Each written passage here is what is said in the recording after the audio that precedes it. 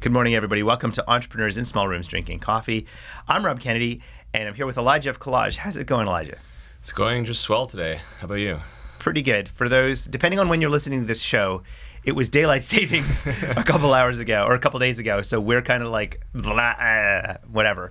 For those who haven't found out what Collage is, because you've been in the news pretty much every day, what does Collage do?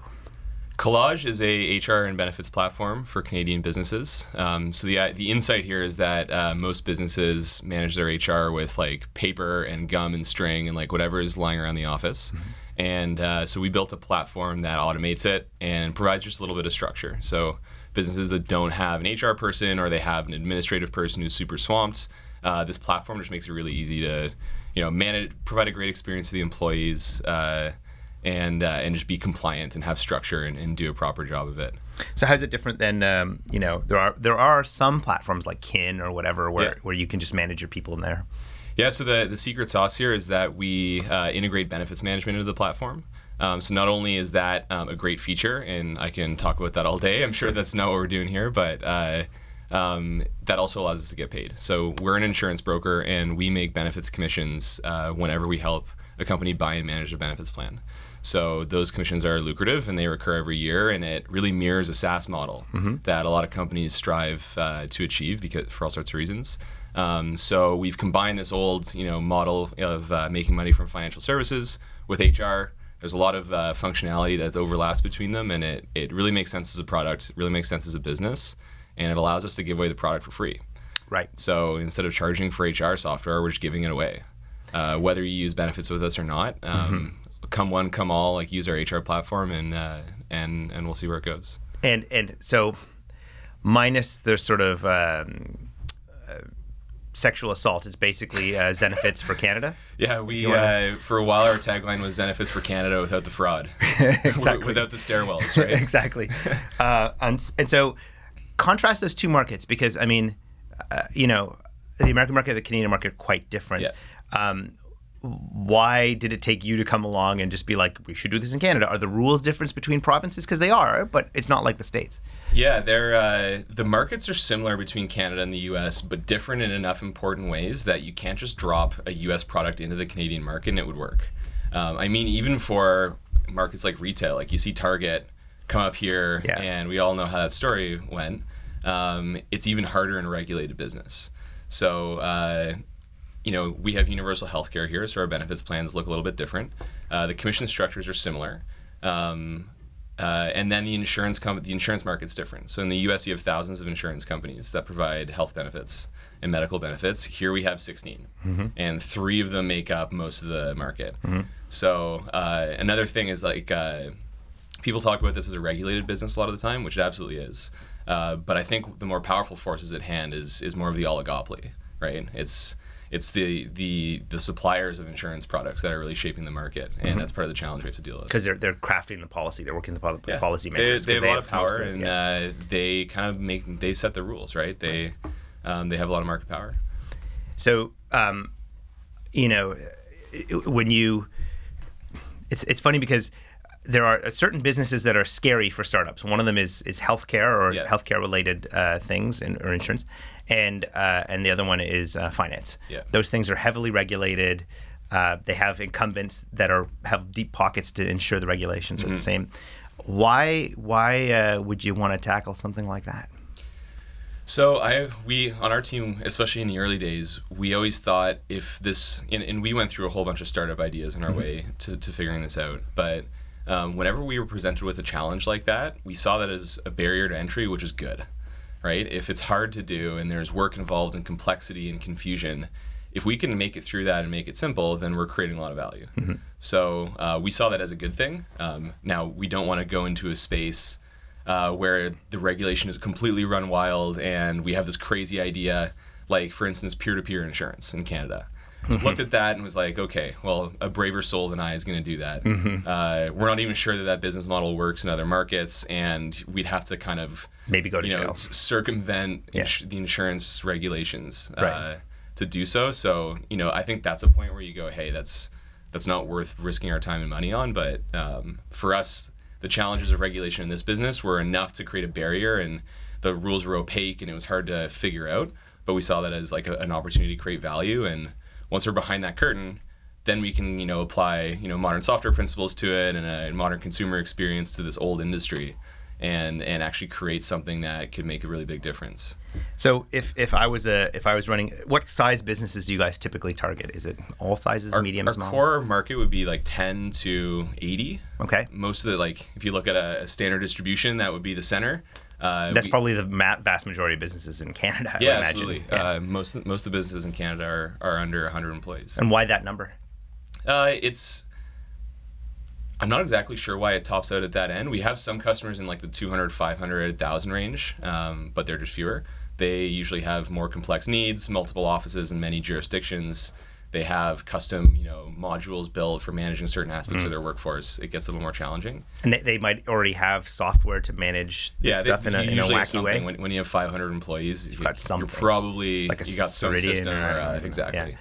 Yeah. Okay, so basically, if I'm a small or medium-sized company, I basically go to your website and then just like start. It's a SaaS, I'm assuming.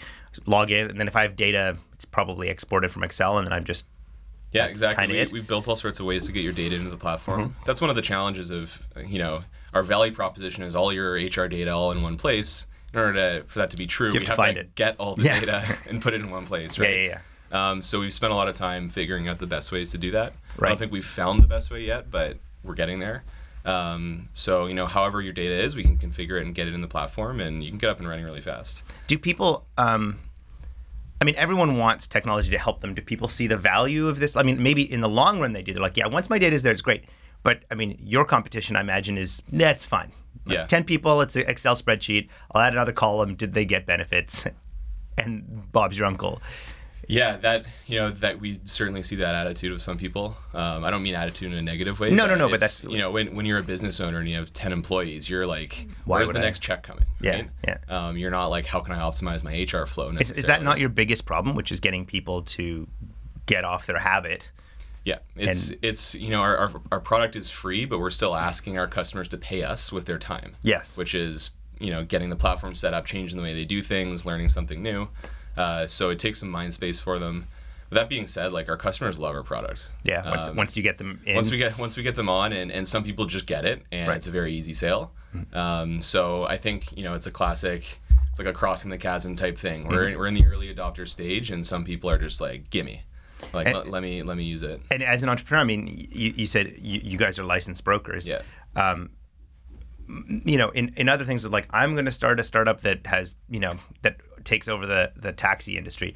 You don't need any weird licenses. You happen to be in the taxi business or the technology business. In your case, you could almost argue you're a brokerage that happens to be a technology company. Yeah. Is that weird from an entrepreneur perspective? You're like, I have to get an insurance brokerage license? What the hell? So I chose not to. Yeah. Okay. When we were starting this company, I did a startup before that didn't work out so well, and I was a solo founder, and I really learned the importance of a founding team. And when you start a company, when you're not going to get venture capital for who knows how long, if not ever, and you don't know when your next check's going to come, you should really make sure the founding team is committed and that you can do all the things that you need to do to run the business. Mm-hmm. And for me, like, I could have got my insurance license and tried to figure out this brokerage thing, but startups are hard, and we wanted to make sure that this company grew really big. So the best way that I could ensure to do that was to actually, like, have a co-founder who was an experienced benefits professional who could help us navigate this world. Right. And, like, you're asking people to, switch away from their existing broker, who often is like a 30-year veteran in the industry. They have all sorts of contacts. They can get, the best distribution from insurance companies. And why would they switch away from that to me because I have a software platform? Yes. Like, we don't want them to give up that service in order to have our experience. They should give up nothing. Right. And then they should get more value through our platform. So, I want to put a pin in the your pedigree and how you got here. But before we do that, I want to address the point you just made, which is, again, this, I think, is a good juxtaposition with the American market. My understanding of the Canadian market, especially in benefits, it's, I know a guy. It's like, well, do you need benefits? Do you need benefits? I know a guy. My wife knows a guy. My friend knows a guy. The last company I had, I used this guy. That's kind of the competition you have. Not necessarily a deep and loyal love for the person. It's just like, I have a guy for my insurance, I have a guy for my accounting, I have a guy for my whatever. that's really what you're going up against, Yeah. no? So does your co-founder have a network they brought to it, or is it like, how do you convince people to even think in this way? Because it's like, it's not fantastic, radical new technology, Yeah. but it's technology and it's different. Yeah, well, I mean, my co-founder was a pretty well-known, his name is Peter. He's a pretty well-known benefits expert in Ontario. Okay. Right? He speaks at lots of conferences. He teaches in the HR and benefits program at Humber College. Like, he's pretty entrenched in this industry, so he certainly did bring a network to us. Was that important for you when you guys started? Absolutely. Yeah. Like, think about how much easier it is to validate a customer base when you have easy access to customers, people that he hadn't converted before. And you can say, hey, I've talked to you about benefits in the past. How about with this platform? And people are like, yeah, that would move the needle for me. So that was an important step in our journey. But I mean, in terms of competing with the guys, Yeah. I think that's actually a great market to compete against, because they're not sophisticated, marketing companies. They're not doing all of they're not accessing all the digital channels that we are. Right. They don't have a quasi consumer brand. A lot of them look the same. Right. And they're offering the same value, value added service. We're nicer, we're more attentive, we're, whatever it is. But we can really differentiate against that crowd. Mm-hmm. So I love it. I think it's like, give me that market every time. Is that working? I mean, I know it's somewhat early days, and we'll get to where you're at now, Yeah. but it could be flashier. You guys have software, and you have a better way of telling your story, and you're more sophisticated marketers. I've talked to startups who are like, you're missing. Like, we had one on the show, Forwards, that was like a customer referral platform for Shopify. Yeah. It ends up that they didn't do well because those merchants didn't understand the value of customer referral. Not because Right. they were dumb. It's just that's not part of their wheelhouse. Are you finding that your message still resonates with them, even though they're not technologists per se? Or do you have to just get over that sort of hump and say, no, we know benefits. Look how awesome the thing is. Do you have to like show it to them for them to understand the power of it? It's a bit of a high touch process. Like, Okay. we walk them through the platform and we really show them how to use it. And I think our product is like beautiful and easy to use, and it's fairly intuitive. So most people get it when they see a demo. And then on the benefits side, like, there's all sorts of amazing anecdotes that have come up that we didn't even expect when it comes to this platform. Like, it turns out that most of the people that come onto the platform when we onboard their data, their benefits data is like 20 to 30% wrong. Interesting. So they're insuring the wrong people. There's like someone who they fired a year ago who's still on full benefits coverage with their So they family. could actually be saving money, not only not paying anything. You're saving money, and it's a huge liability to the employer. Like, Right. What if they went on an expensive cancer drug, and then next year your experience it makes your benefits plan way more expensive. Right. So it's like, it's getting to the point where it's not just the luxury to have this like pretty platform to manage your benefits. It's actually the responsible thing to do. And I think once we can properly communicate that to the broader market, there's going to be a huge kind of sucking noise in the market. Right. For people going, wow, I'm still managing a plan using a fairly irresponsible method, and I need a solution. So taking a quick step back to the point you made before, this is not your first rodeo, in a sense. Yeah. You actually tried you handed a startup before. I did. What were you trying to do? I did. I was in. How long ago was this? This was in 2003. Okay. I was 23 years old, or 20, yes, something like that. So after the dot-com bust, but not, before iPhone, before apps. Sorry, did I say 2003? Yeah. It's 2013. Yes, okay. I was like, wow, geez. I thought I was, okay. I look fantastic. Yeah, you look better than me, man. Yeah. So no, this is 2013. And it's 2017 for depending on when you listen to the podcast. It's early and it's snowy, so my apologies.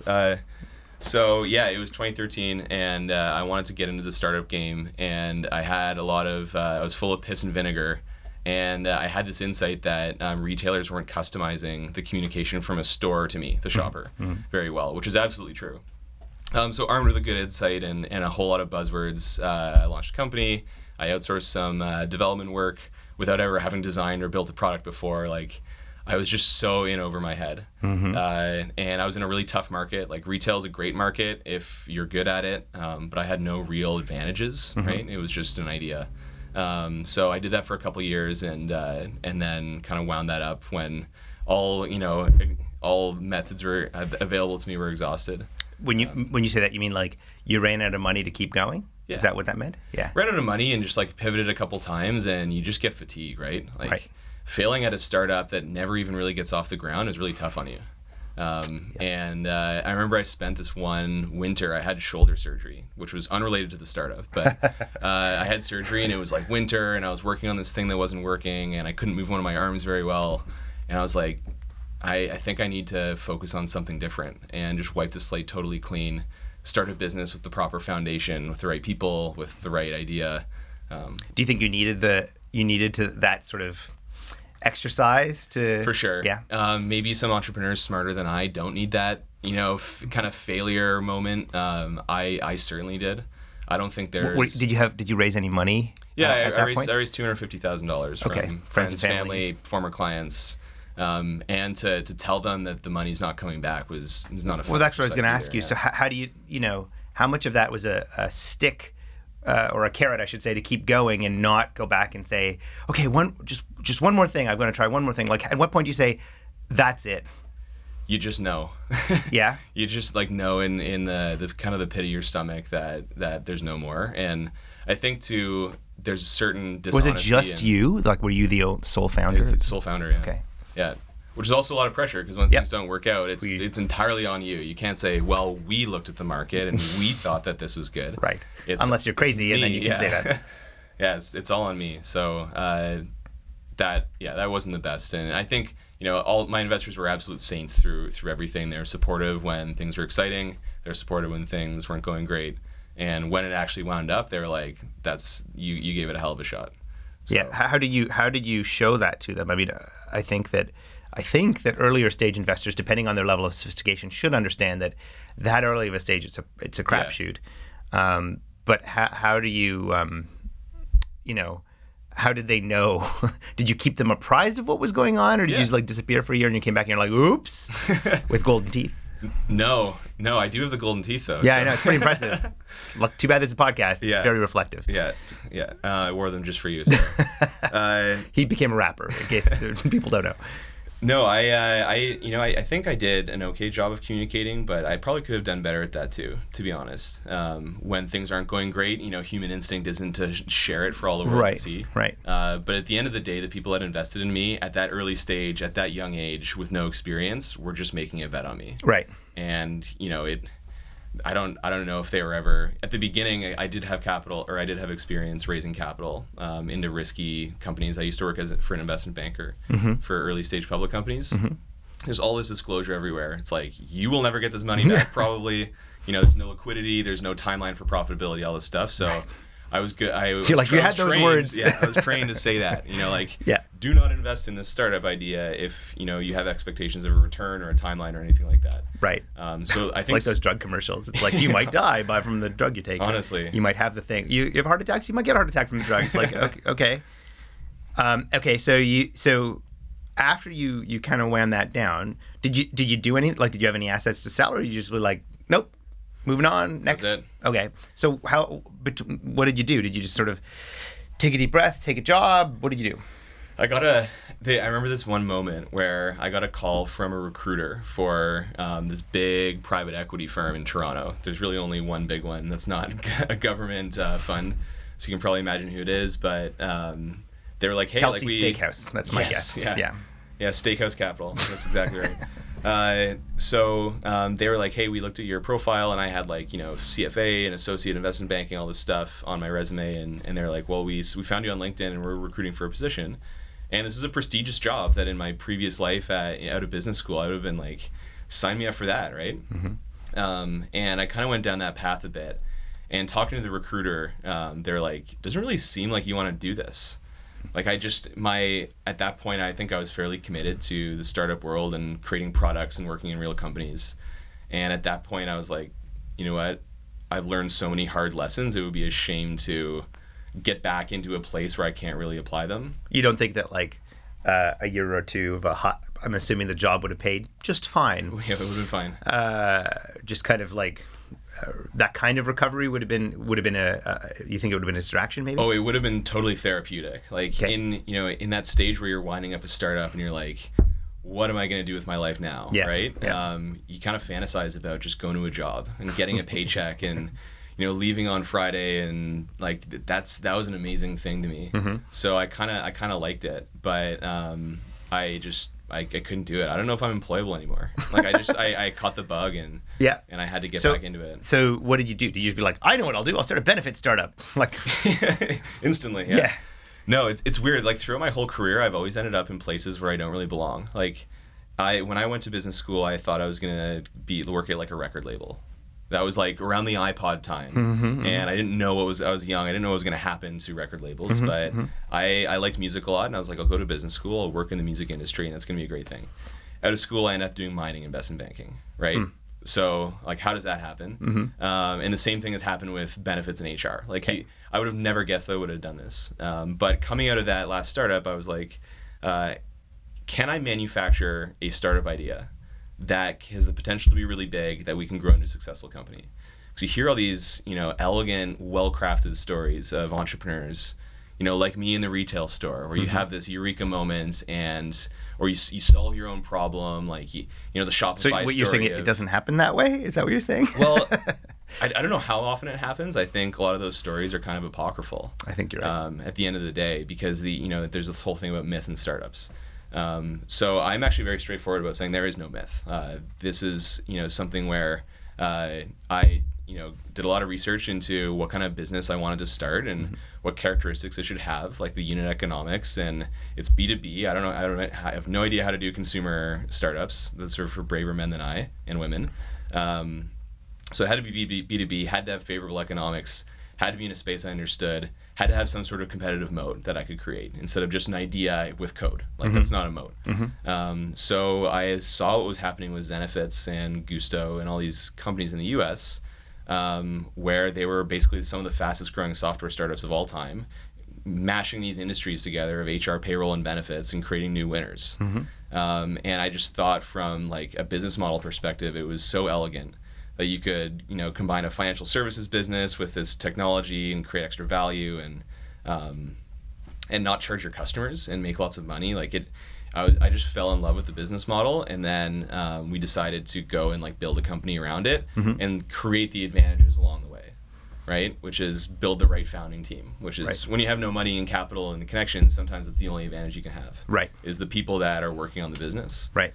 So we put the right people together, and then went about just making the right connections and building the right product to get there. So do you think that you're, aside from you've got the fact that you've tried to run a startup once, do you think that your background helped, or it didn't really make a difference? It helped that you knew how to do financial statements and put all those disclosures, but it didn't really help you in the space other than that you're like, I know how to build a startup. I think I'd say the answer like, did you have yes an unfair and no. advantage from your investment banking from being in finance? Yeah. I wouldn't say in running an actual startup. Okay. It helps with raising capital. Oh yeah, because you know what to say, what they're listening for. I know the words, right? Okay. If I'm in a room with investors, I can speak investor. Got it. Not as well as they can, of course, because sure. I had a little bit of experience, but I think it gives them some comfort. I see. That we kind of like speak the same language, and just understanding, the strategy of deploying capital and markets and like the way investors think about things is a little bit different sometimes. So did you immediately? Did you like, okay, I know I'm going to raise is this one of those businesses that requires a capital Absolutely. investment? You knew that going in. It's pretty rare, I think, to build a SaaS business without capital. Right. If you just look at like the J curve of, I shouldn't use buzzwords like that, but okay. you look at, in order to scale a SaaS business, you have to invest capital because usually it takes a while for it to come back. In this particular industry, we have a fairly fast payback given the commission structures for Canadian brokers. But normal SaaS companies, you charge monthly. Yep. But you have to, pay up front to acquire a customer. Right. So scaling that without capital takes an awful long time. Right. And a lot of the time your market window can close while you're waiting for your economics to line up. So in almost every scenario, you have to raise capital in SaaS. So what was your order of operations? Was it get a founding team and then start building product? Yeah. And how did you know, first of all, why did you not take, or did you try to take money right away? And secondly, how do you know when the product is good enough to like start? So we did not intend to raise money right away. Okay. Because it's not. Sorry, when did you actually start Clash? Like, we, as a founding team, we all kind of shook hands on doing this thing December of 2015. Okay. So just over a year and a half ago. A little over a year ago. Okay. And the plan was, so in my despair of failed startup land, I learned how to design products. I was just like, if I'm ever going to do this thing again, I want to be able to create my, like, communicate the vision of what I see with an actual picture of the product. So I started designing the prototype. But again, so you're not the HR person, you're not the broker, you're designing product? Yeah. It's just it's just an exercise, right? Like, you look at all the products in the market, you listen to a bunch of interviews with HR people, talk to HR people, like, get outside and actually talk to your eventual customers, which we did. And luckily, like, this is not the first HR platform that's ever built, right? Right. So we looked at the common features among those and say, hey, these are pretty safe bets to build these things. And then we go out and confirm it with customers. So before we even wrote a line of code, we had a nice looking InVision prototype that a lot of people think is actually software. It's great. The prototypes are amazing. And we bring it to customers and say, would you use this? Like, can we sell you this product? It's going to be ready really soon, I promise. And we got really great feedback on it. Did that actually work? Because, I mean, a lot of people will say, yeah, totally use it. Then you give it to them. They're like, it's kind of the weather. Yeah, it worked. It worked. It works. I mean, it's a free product as well, so it helps. But sometimes with free products, the value, like, if you invest a lot of money, you got to pay attention to it. If it's free. Yeah. Have you found that, or?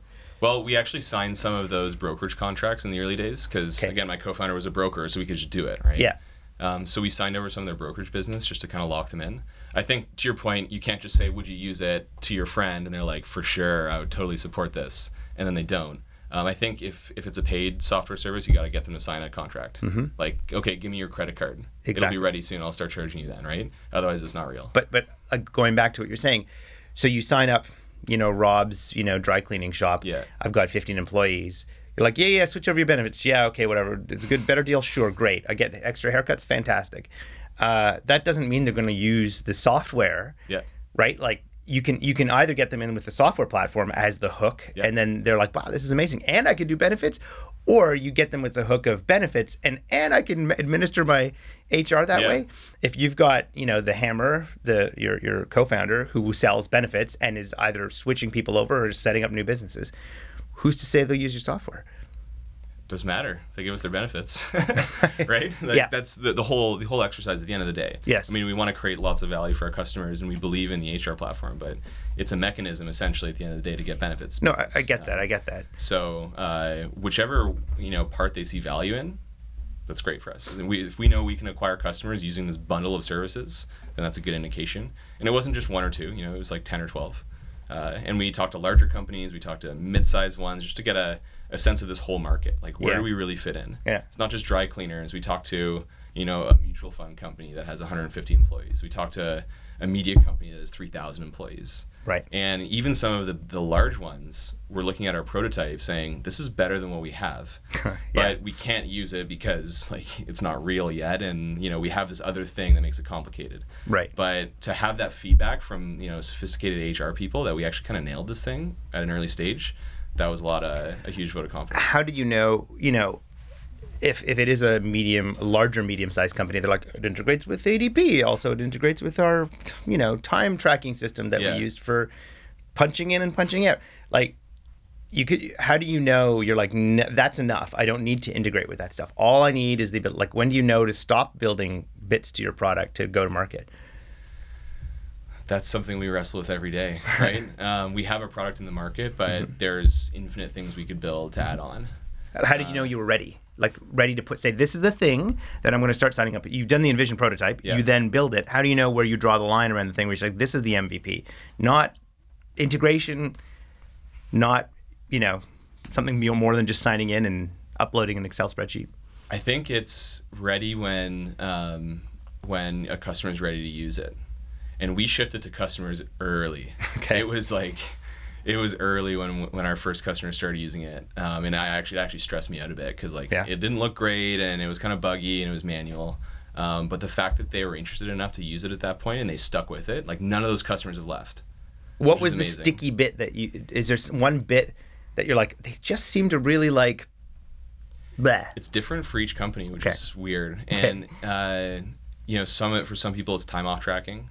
It's a huge pain for them, and that's the most interactive part of the app between the employees and the HR admins. Some of them it's reporting. They have a demanding CEO who always wants HR reports and like stuff like that. So that really solves a pain point for them. For other, it's onboarding. So if you're hiring a lot of employees all the time, you've got lots of turnover, maybe lots of contractors, that solves that pain point. So it's different modules for different people, which in a way makes it a bit hard to build out your product roadmap.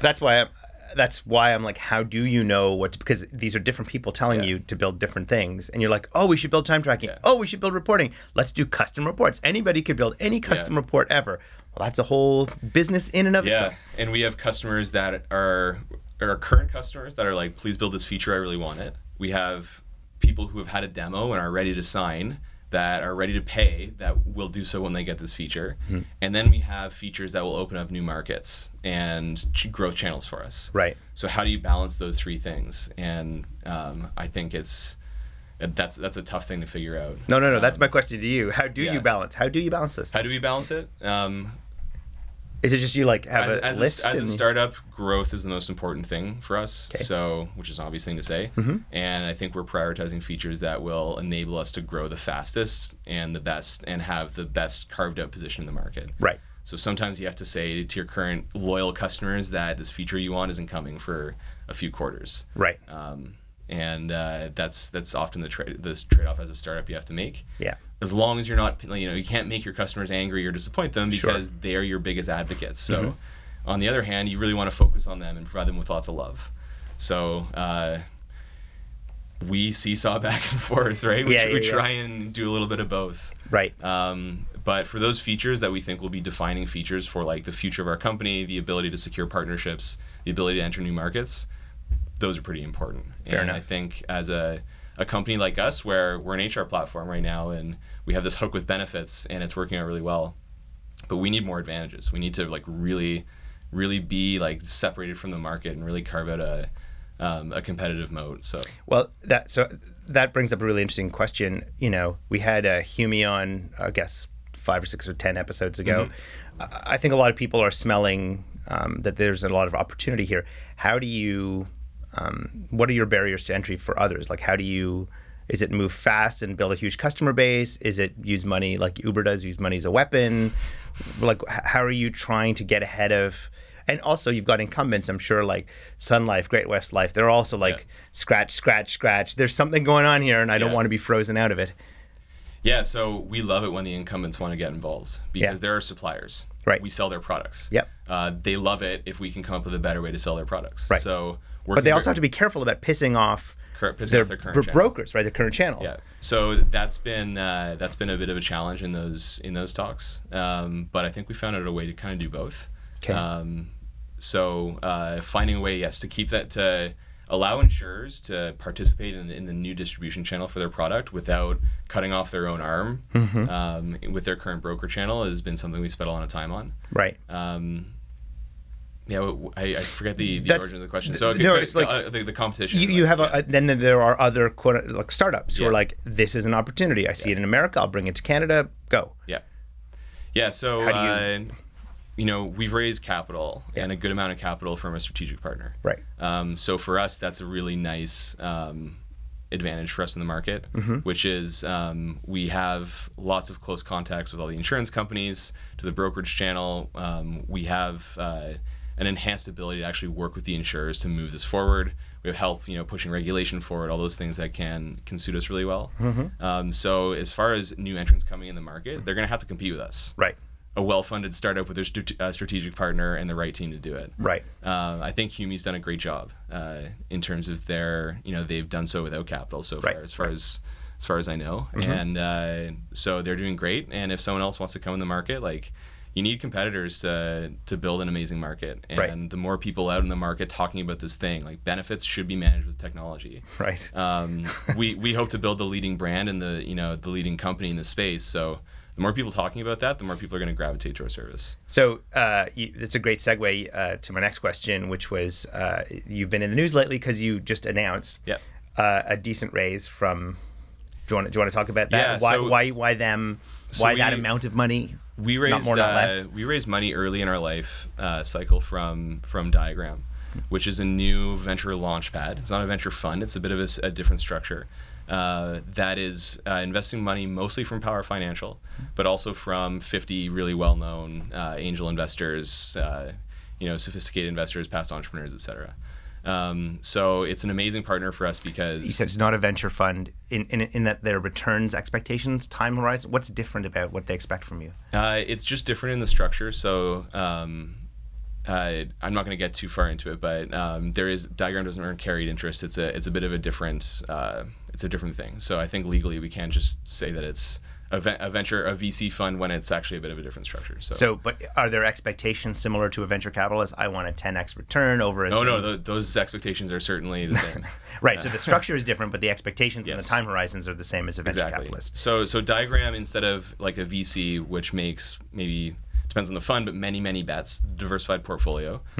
Diagram is making a small number of large bets. Right. And they're in markets where they think that given their connections with the Power Financial ecosystem, so Great-West Life, Investors Group, et cetera, they can actually carve out advantages to help these companies earn alpha or kind of like lock in a return and really guarantee that these startups are going to do well. Yeah. And by guarantee, it's not a guarantee. But but you can really add advantages that give them an unfair advantage in their market. And your round was not an insignificant amount for a Canadian company, right? It was like $300 million. No, I'm just kidding. It's like $5 million? Yeah, $5 million. Why that specific amount of money? Why not 10 million? Why not 2 million? So the idea is that amount of money is the right amount for us to get a product in the market, validate growth channels, start to invest in some of those growth channels, and get us started to the point where we have a few million in revenue. We have a growth curve. We can say that we can raise $10 or $15 million and invest it responsibly in this market and earn a return. Right. I think that's the ultimate goal. We don't have to raise more money if we don't want to. I don't know what the capital market or if the window for capital is going to be open at that point. But the idea is for us is $5 million is the right amount for us to scale up and build a meaningful company that is then ready for a large Series A, or I think it would be a Series A at that point. Right. So how do you know, do you, in your mind, the allocation of that, is it somewhat product building, but mostly channel building? Like, how do you? It's both, yeah. Yeah. Yeah, it's building the right team, it's building the right product, it's identifying the right growth channels. To then build a meaningfully large company. When you raise venture capital, it's an obligation, right? It's an obligation to return many times more than that. That's the idea. Yeah. So the idea is that we're going to build a very large company and not stop with HR and benefits. We're going to continue to build, and whether that's expanding into new markets or doubling down on this market with more verticals, we're trying to figure that out kind of as we go. But we have a chance to build a really big company here. So how does it differ? Like when you get a straight up venture capitalist versus a strategic investor, how does that change things? Do you think? I mean, this is your first major investment. Yeah. Other than angel, so it's hard for you to juxtapose. But I've noticed a trend these days where people aren't just going for venture capital; they're actually getting a lot more strategic investments. How does that change? Do you think your mentality as an entrepreneur, or does it? For us, we just wanted the best outcome. As three founders, when we raised this round, we looked at, let's say that we had equal terms from a VC investor and from Diagram and Power Financial. The VC investor comes with a great network and all sorts of great experience, and VCs are awesome. But Power offered a lot of those same things, but with access to all of these awesome advantages that could help to shape our company and really carve out a moat around us next to our competitors. So for us, it was a no-brainer. So it's as simple as smart money, quote unquote, right? This is the right money to be taking because it helps you further your business, not just from a capital perspective, but from a relationship perspective. And they have a long-term investment horizon. It's kind of an evergreen type fund. So it's good alignment with us as founders who want to build a long-term business. It's not a VC fund who has to sell it because their funds coming to the end of its life cycle, or these weird artificial constraints that are from how they raise their money and how they have to. Exactly. That's their problem in a sense when that happens. It's not to do with the company. So we wanted a partner that was going to be very aligned over the long term, which sounds like a cliche, but that's actually true. I think in terms of strategic money, there are a lot more companies that are creating their own VC funds, especially in the insurtech and fintech space. A lot of banks and insurance companies are starting to carve out and participate in venture investing because they've seen the power of it. Right. So I think part of more entrepreneurs taking it is because more money is just available. Right. It used to be only VCs, but now True. there are But way there's more options. A lot of really bad, silly money available as well, from what I can tell. It seems so. So Yeah. you could make really bad decisions too, right? You can, for sure. But we saw what Power Financial did with some of the other companies like Wealthsimple and with Borrowell and Both on the show, yeah. And yeah, it's great representing the show. So we weren't really scared of that. You know, we talked to lots of people that had dealt with them, and everyone was like, "These guys are stars." That's what you did? You did the research, the due diligence, to be like, are these actually good investors? Are they good partners to be with? And, absolutely. Yeah. Which is hard as an entrepreneur, because like getting an investment deal is this huge milestone, right? Right. And it's celebrated and it's exciting, and for us to kind of step back and go, "Hey, is this the right decision?" is really hard. Right. Well, I think it's. Do you think it's? It's overly celebrated? I mean, you've just taken a lot of money. You owe somebody a lot of money. Right? We now owe people money. Right. Yeah. So that's, I think on the one hand, it validates where you're going. On the other hand, it's not free money.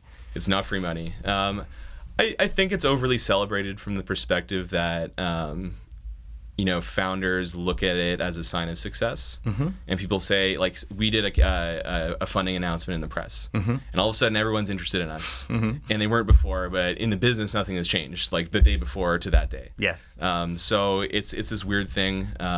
It's maybe over celebrated, but it's a tool in our toolkit to build an awesome company, and it's necessary. Like I said, in a SaaS company, like, you have to do it. It's a sign that, investors see a lot of pitches.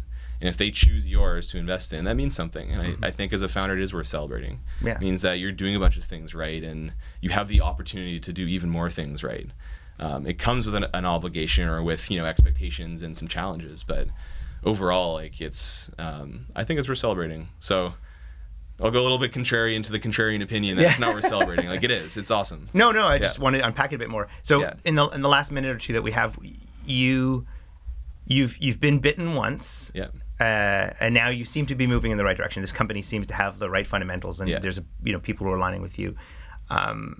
What lesson do you keep in the back of your head from that first startup as you move into this one, and as you are becoming more successful? Is there something that you keep in the back of your mind that keeps coming back to you as you're like, we're gonna make it, we just got millions of dollars, oh my god, it's the thing? Or is it just like, you don't even reflect on that because it's just I think not fruitful? I mean, I've learned a lot of lessons, and I have like an Evernote file of like anecdotes that I track for myself. But for your book, for my memoirs one day. Yes, exactly. Of course. But the one I think that is the most useful is, and especially as it relates to your question, is you just don't get too high or too low. Like, going through the highs of like, I just quit my job, I'm going to be, the next Mark Zuckerberg, to going, oh my God, I made some terrible decisions and I've lost people money, to back up to starting a new thing. It's really hard to hurt my feelings now. Like, how do you stop that? Because I mean, these are emotions. It's rationally, it makes a lot of sense, but these are emotions. It's just the experience of being through them. You before you're like, hey, I've felt this, excitement in my chest before, and last time I actually know what happened after. Right. Which is, it turned out to be the excitement was a little bit overblown. Right. It's easier to stay level the more swings you go through. So never having gone through those swings, I wasn't prepared for it. Got it. Now I am. So you have to become a sociopath, I think, is the lesson that we've taken from the show. Cool. Well, hopefully that's a great note to leave off. Yeah. Kill everyone you know. Sociopathy is in. Exactly. Well, I'm really sorry to say we're out of time. It is a weird note to end on, so we're going to have you back. All right. But for those who want to check out Collage, where do they go? They can go to collage.co. That is our website. That's collage.co. collage.co. Yes. That's our website. Cool. It's really beautiful. We got a great designer, so check it out. Love to hear your feedback. That's great. Yeah. Well, thank you very much for coming on the show, Elijah. Appreciate your time. Yeah, thanks for having me. Thanks to Nick Kuhn for producing the show. Thanks to TWG for sponsoring us. Stay tuned next week for a new episode, and thanks for tuning in, everybody.